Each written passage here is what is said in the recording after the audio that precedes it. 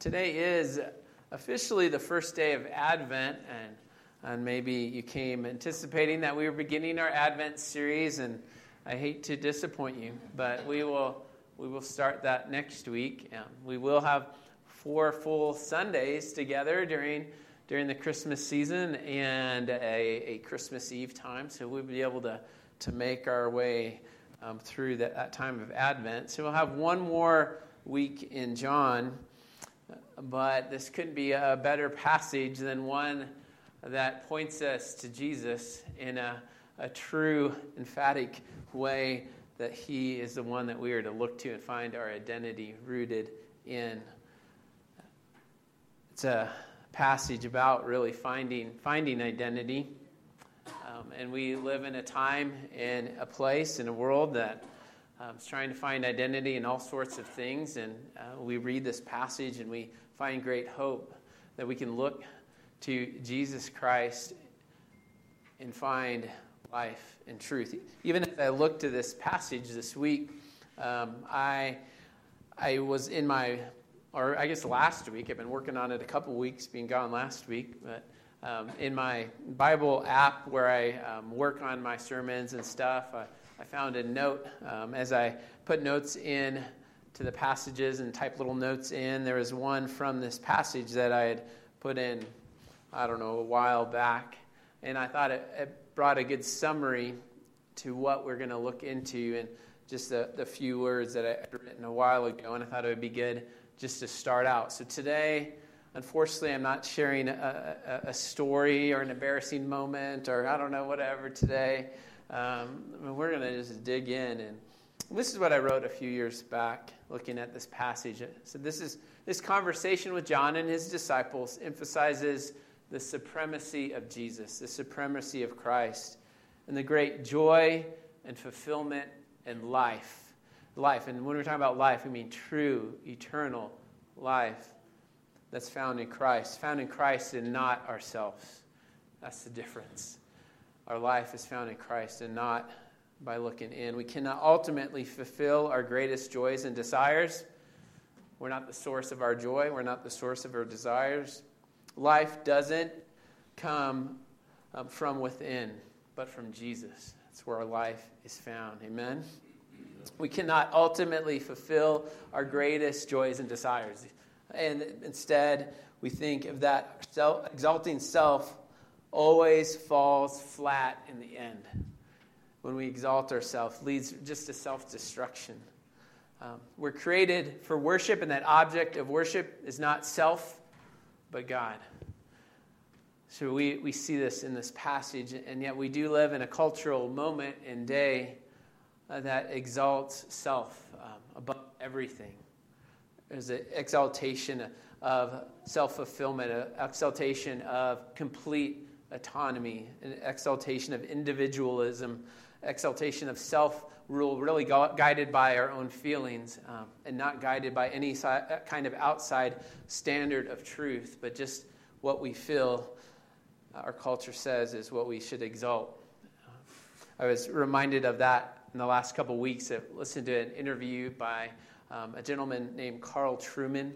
He's a very thoughtful, smart Christian thinker that is able to look over kind of the culture and changes throughout the last number of years.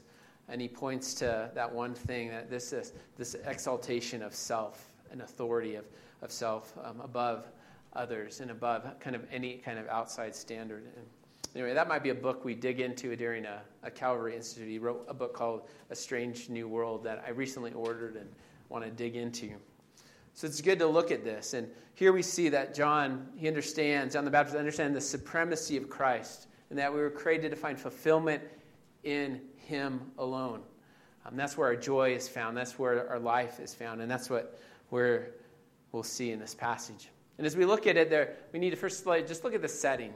What's going on here? In the first few verses, it just gives us kind of the context of what's happening. And hopefully it reminds us as well a little bit about what is happening.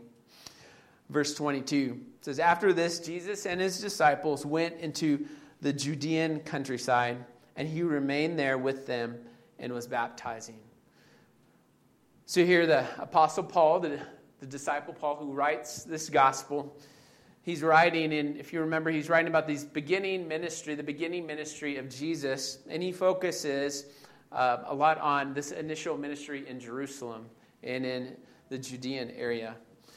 And we have learned about that he's gone into Jerusalem, and he's cleared out the temple. He's come in and he showed his authority over the temple there, over worship, and he calls them to right worship. And then he has this one-on-one conversation with Nicodemus, and he calls Nicodemus to be born again. He talks about this new life, that we need new spiritual life. We need a newness that only can come through Jesus.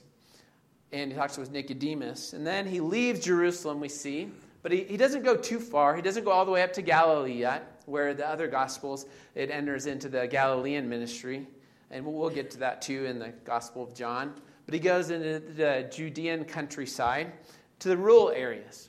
And then it says that he remained there. He remained there. Maybe your Bible, your translation says that he tarried there. So as you see that Jesus, he wasn't in a hurry. He wasn't in a rush. He lingered with his disciples in this area, in the countryside, ministering in Judea. And as I looked at that word just of remaining, of tarrying, of lingered, I thought to myself, man, we are not a very good lingering and tarrying people, are we? And we're all about getting it done in a busied way. But there is much health and growth found in lingering and remaining with one another, remaining doing the work of Jesus, not rushing through things. So he remains there, and Jesus begins this ministry of baptism in this area. And we don't have a lot of details about this ministry of baptism, but we do see later on in John that it was actually his disciples that are baptizing there, that Jesus is leading them in that ministry, and they're the ones baptizing. And we don't know all the specifics, but it appears that he's taking up the mantle from where John the Baptist ministry is leaving off. And he begins and he continues with this baptism, probably a baptism of repentance, calling them and the people of God to turn back to God, to turn back with a true heart of worship and following the one true God. In the Gospel of Matthew, we see something similar to that. In Matthew chapter 3, verse 2, talks about John the Baptist and what was his message. What did he preach? And it said that he preached to repent. The kingdom of heaven is at hand. And then later in Matthew 4:17, then Jesus, what did he preach? Repent. The kingdom of heaven is at hand. So here Jesus really affirms in this humble way, affirming the ministry of John the Baptist and his message and his ministry is called to turn back to God. And so there's baptism that's happening here. And then verse 23, John also was baptizing. This is John the Baptist baptizing in Aenon near Salim. So he is baptizing still as well in this area. And we don't know exactly for sure where this area is, but it was a place with lots of water, a good place to have baptisms, right? And people were still coming and being baptized. And it says that this was before John had been put into prison. And we'll maybe talk about that a little more on another day. But we know that John was this bold preacher of the gospel and even called out rulers, called out King Herod in his sin. And he ultimately was in prison. And then later he was killed. But this hasn't happened yet. So these things, this is a setting. We have John the Baptist still baptizing in his ministry, and then Jesus and his disciples beginning a similar ministry and calling people back to the one true God. And then we have this conversation, verse 25 through 26. And in this, we see this root of this wrestling of identity of the disciples of John the Baptist. And we see, if we were to put a point to the broken identity is found in self. If we want to find an identity, it's not to be found in self, but that's yeah, Siri's going to start talking to me. Okay. All right, can I give this to you, Nathan? See, no.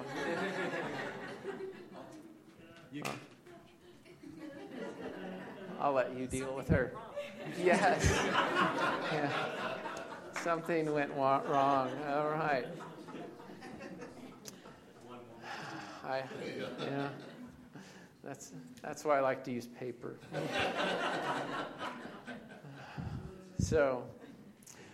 So point one, a broken identity. Anthony, if you could move that in. So see this, verse 25. So now a discussion arose between some of John's disciples and a Jew over purification. So we have John's disciples and a Jew that comes in, and some debate arises regarding purification. We don't know the details of what's going on, but these young disciples are just ready to get into debate. And if you've known any young guys in seminary or in Bible school, they love to get in a debate. And so I can just imagine it didn't take a whole lot, and they were drawn in, and they're talking about purification. We don't know the details, but purification's been a little bit in the background in John, as we saw when Jesus turned the water into wine, and they were at the wedding festival, and Jesus he has them take these 6 stone jars that were used for purification, these huge jars that were empty, and he fills them up, or the servants fill them up, and he turns them to wine. And a little bit in the background, some think we have this picture of these empty jars used for purification, maybe pointing to some of the current spiritual state of the Jewish people, a dryness that's there, an outward washing and not genuine inness or inside out type of washing that was needed. So maybe some of this is going on, but we see that it turns quickly from a theological discussion quickly to a discussion of kind of an alarm of some things that are happening. Maybe in this discussion, somehow it comes up that Jesus is baptizing as well, and people are going to him, and they didn't know about it, and the alarm bells go off in the disciples of John in verse 26. It says, "And they came to John and said to him, 'Rabbi, he who was with you across the Jordan,'" speaking of Jesus, "'to whom you bore witness, look, he is baptizing, and all are going to him.'" So in the midst of this discussion, this comes out, Jesus is baptizing, and everyone is now going to Jesus. So the alarm bells, again, go off in the minds of the disciples that people are leaving. There's an alarm. The ministry of John, it seems to be decreasing. This isn't the way we thought this would go. If you remember when we talked about the ministry of John the Baptist from Matthew, the Gospel of Matthew, chapter 3, verse 5, it talked about how there were just tons of people coming out. It said, "Then Jerusalem and all Judea and all the region about the Jordan were going out to him," going out to John. So you just have crowds and crowds of people going out to John the Baptist, and now and I'm sure they're exaggerating a bit, because apparently there was still ministry going on with John, and they go to John and say, everyone is now going to Jesus. You know, that one that you said is the Lamb of God, they're going there now. Things are changing. There's fear in their hearts. Maybe there's a little bit of pride that's welling up, a woundedness. The crowds are leaving us. Oh no, so maybe some envy. Someone else's ministry is increasing, and envy kind of creeps in as they see that John's decreasing and Jesus is increasing here. But that can happen. We know that feeling of stirring when we compare and we look to others. The great theologian and Christian artist Matthew West, he's not a great theologian, I don't know. He says this in a song, "Comparison is the thief of joy." I'm sure he's not the first one to say it, but that's true. The thief of joy, or an old German proverb that I read said, "Jealousy eats nothing but its own heart." And we see a little bit of that. There's this comparison, a jealousy that stirs up, and like, what's happening here? There's unease here. There's an envy creeping in. And then we struggle with that too. We can easily struggle when we see the success of others, or we look at others, we compare with others. And that envy can creep in. We have on our phones very near a whole place to look and compare all the time, every day. And that can creep in. And we struggle. I think we struggle a lot more to rejoice with those who rejoice than we do to weep with those who weep. Weeping comes easier than rejoicing with those who rejoice. And sin, really, it can cause us to turn in on ourselves, right? And to focus less on other people. And again, we have a culture that calls us to exalt self, to turn in on self and hold self and inner feelings as our greatest authority. And that doesn't help with any of this. It doesn't lead to life, but it leads to despair. It steals joy. It leads to eating out of our own heart when we look in to find meaning and to find authority. So this call that we're going to have to turn to Jesus, it isn't a call, it isn't a killjoy type call, but it's a call to fuel joy in Jesus. Paul says in Philippians 4:12 through 13, I know how to be brought low, and I know how to abound. So Paul looks at his life and he says, I know what it is to have like a lot, and I know what it is to have nothing. He says, in every circumstance, I have learned the secret of facing plenty and hunger, abundance and need. I can do all things through him, through Christ, who strengthens me.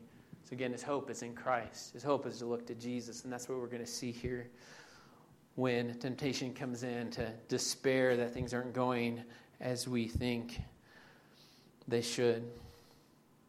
So verses 27 through 30, we have identity that's rooted and found in Jesus. A joyful, humble, and whole identity that's to be found in Jesus. And as we look at these verses, we see within them some subpoints that we'll have of just things that John points out as ways that we are to think about ourselves and about Jesus. And the first one is in verse 27. We see that all we have is from the hand of God. All we have is from him. So verse 27, John answered, a person cannot receive even one thing unless it is given him from heaven. So he just begins and points out, and I would imagine that the disciples of John, they were expecting a little bit of a different response, right? They were like, we're letting you know this emergency thing. We need to go into emergency mode. Maybe they were a bit surprised. And John here, he could have as well. He could have allowed his emotions and feelings to rule the moment, right? There's no doubt there might have been a little bit of envy that might have crept in. But he doesn't allow his emotions to rule the moment, but looks instead to the rock-solid and changing truths of God. And that first truth, again, is a person cannot receive even one thing unless it is given to him from heaven, from God. Paul says in 1 Corinthians 4:7, he says it this way, a similar way. What do you have that you did not receive? If then you received it, why do you boast as if you did not receive it? Saying all that we have is from God.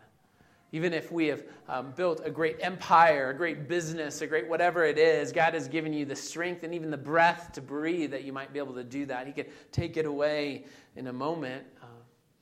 All that we have is from God. Or James 1:17 that says, every good gift and every perfect gift is from above, come down from the Father of lights, with whom there's no variation or shadow due to change. So saying all good gifts are from our God.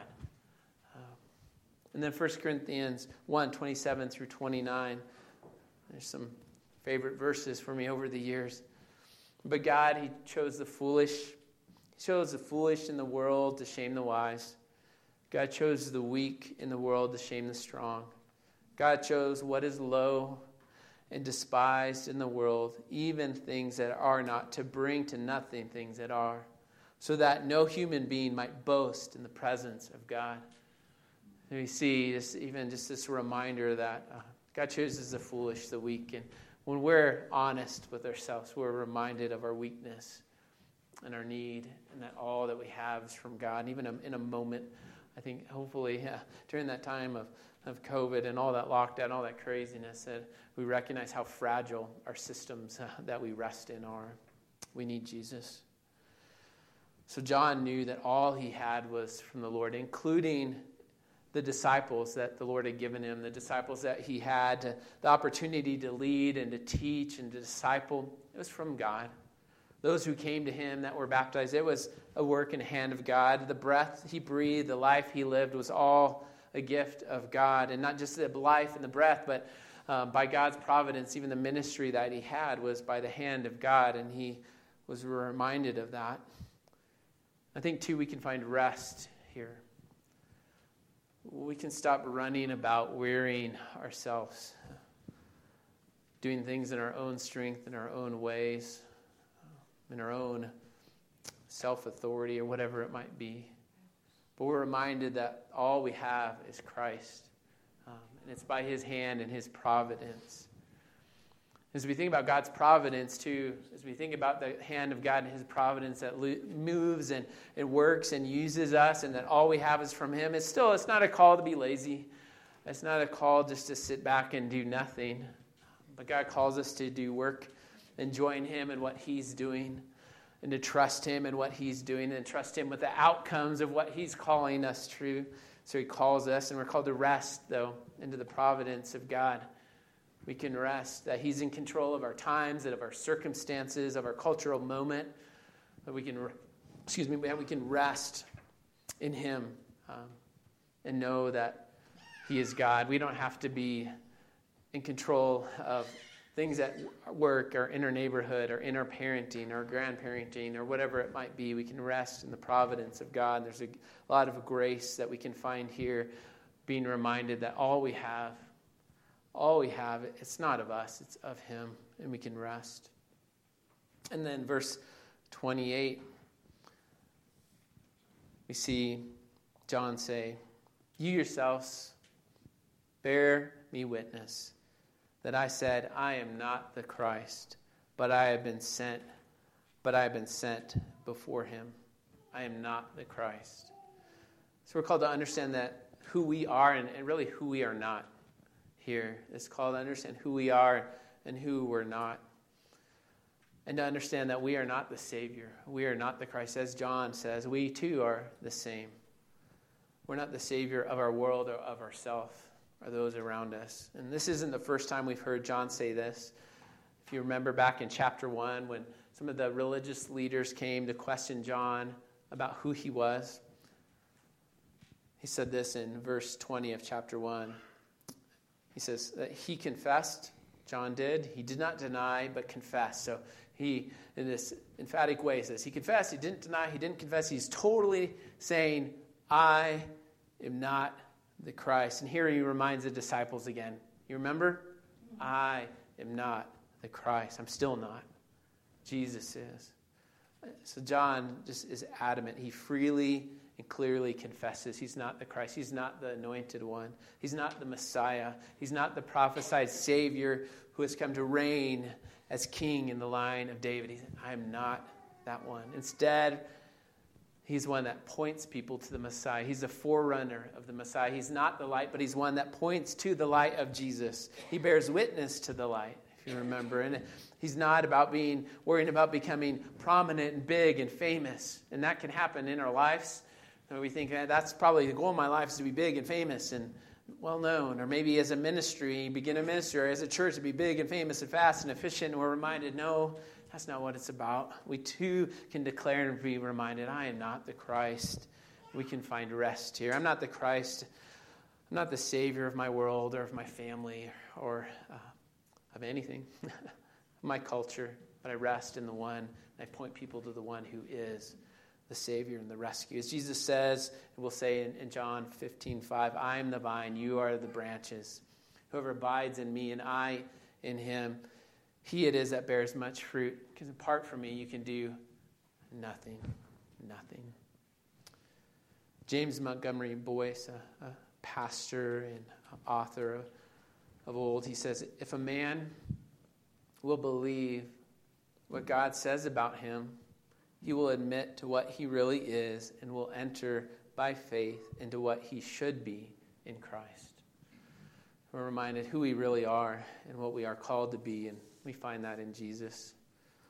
As Apostle Paul says in 1 Corinthians 5:10, he says, but by the grace of God, I am what I am. And his grace toward me was not in vain. On the contrary, I worked harder than any of them, though it was not I, it was by the grace of God that is within me. So there's a problem with exaltation of self. We fall short. We fall flat. We ultimately, even if we don't feel it at the moment, we're people in need. There'll be a moment where our bodies fail, or our minds fail, or memory fails. We can't rest in self-exaltation, self-rule. It's not the answer. Following our heart is not the answer. Being true to ourselves, authentic to ourselves is not the answer. Because if we're honest and if we look in at our heart, we struggle to even love the people we love the most. I don't really want to be authentic to that. The answer is Jesus. The answer is Jesus. Our culture needs to know that. People around us need to be told that, encouraged by that. There's hope there. Verse 29.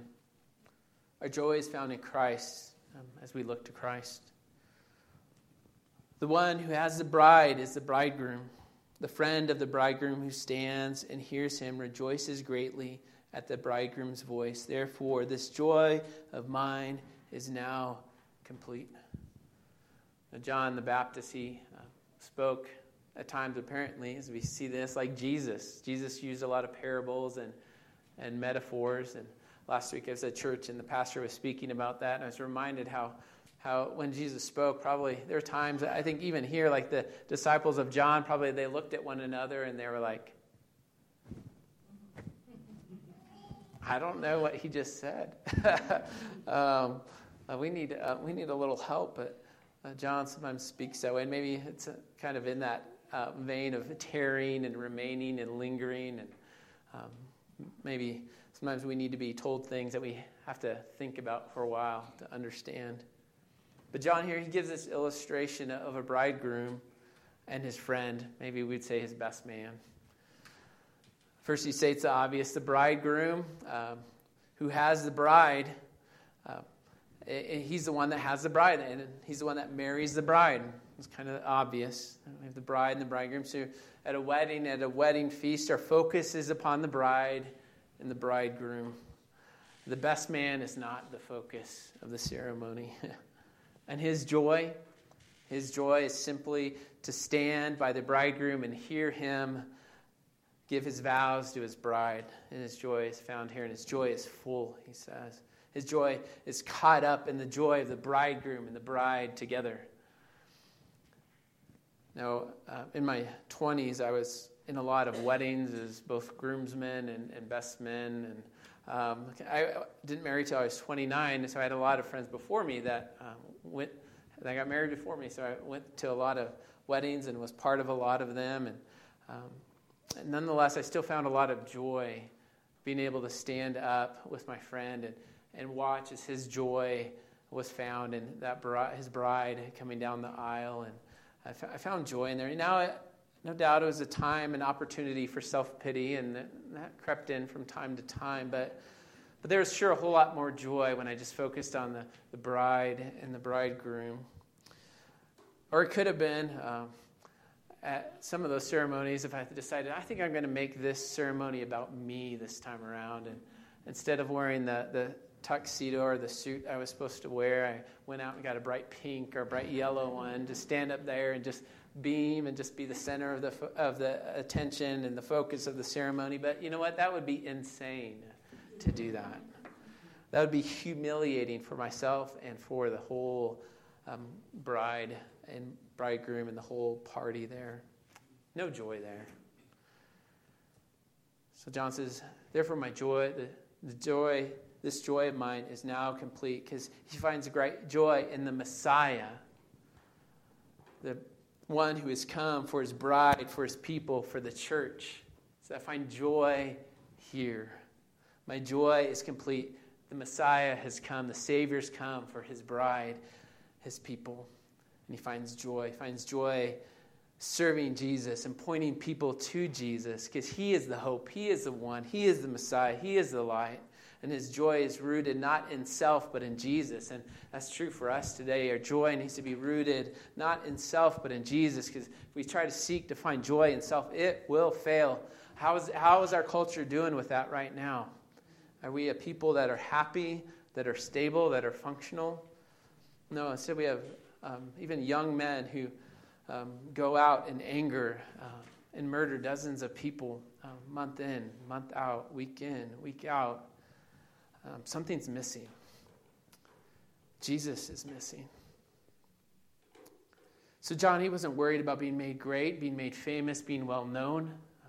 We live in a culture, again, that wants us to be about being self-made influencers, social media influencers, and be about us.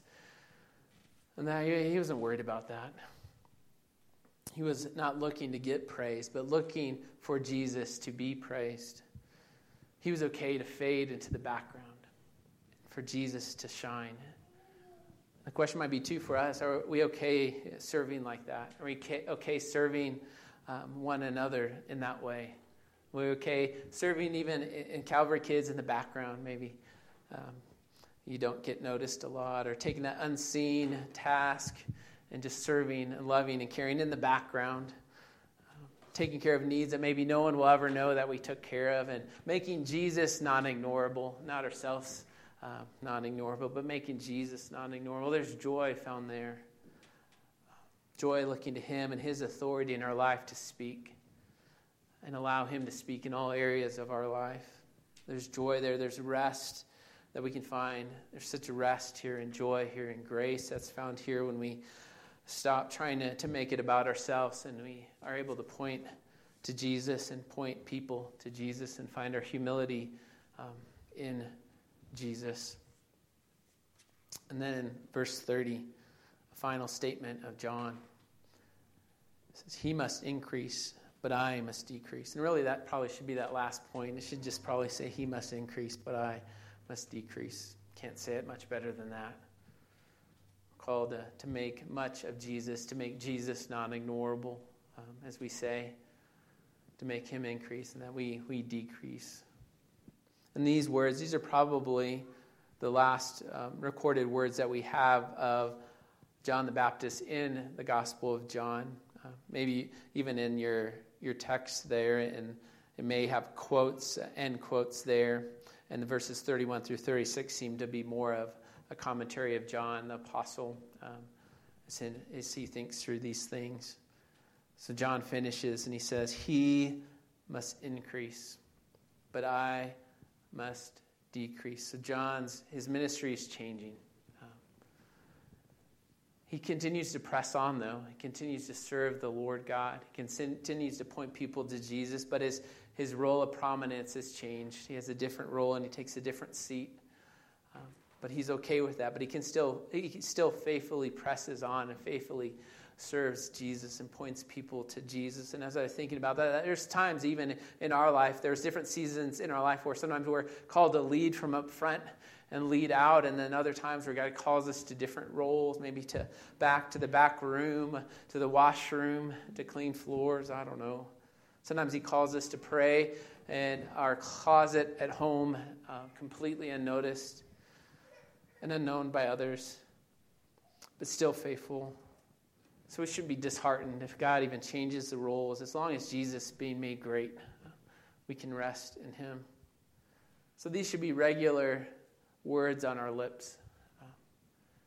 He must increase, I must decrease. And there's great life found here. There's great hope that's found here. There's great joy that's found here than trying to make much of self and trying to look inward to find hope. Exaltation of self, it's just not going well for us as a people, as a culture. And here even, as we call the focus on Jesus, it's not that of even, I think in the opposite way, like as we think about focus on self, it can easily turn in to where we just despair, and even self-hate creeps in. But when we look to Jesus, when we look to him as our Savior who's risen, we find great hope in him.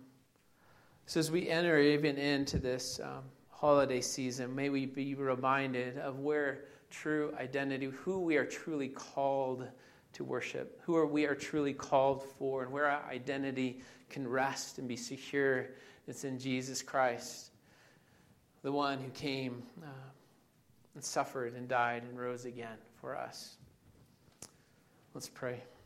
Dear Father God, we thank you for these passages that speak timeless truth. Speak to us and remind us through the example of John where our identity rests, and be reminded that all we have is from you, and that we can rest in that, find hope in that. Lord, help us to find our joy in Jesus. Help us to find not our joy in our own running about, wearying ourselves, doing this or that, but resting in Jesus Christ and his finished work for us, and be reminded if we've turned and trusted in Christ that we stand in a place that have no condemnation in Christ. So Lord, help us to be reminded of those things. Help us even in this season to grow in pointing other people to Jesus, that we might find hope and help in life. Lord, we pray that you would help us even to be messengers of truth, that we point people to the light of Jesus, even in our culture that has redefined authority, which is redefined self, which is redefined meaning, redefined love, and is coming up the other end of more broken than ever. And Lord, help us to be able to point people back to Jesus and to the light that shines into the darkness and is never overcome. So Lord, help us in that. And I pray all these things in Jesus' name. Amen.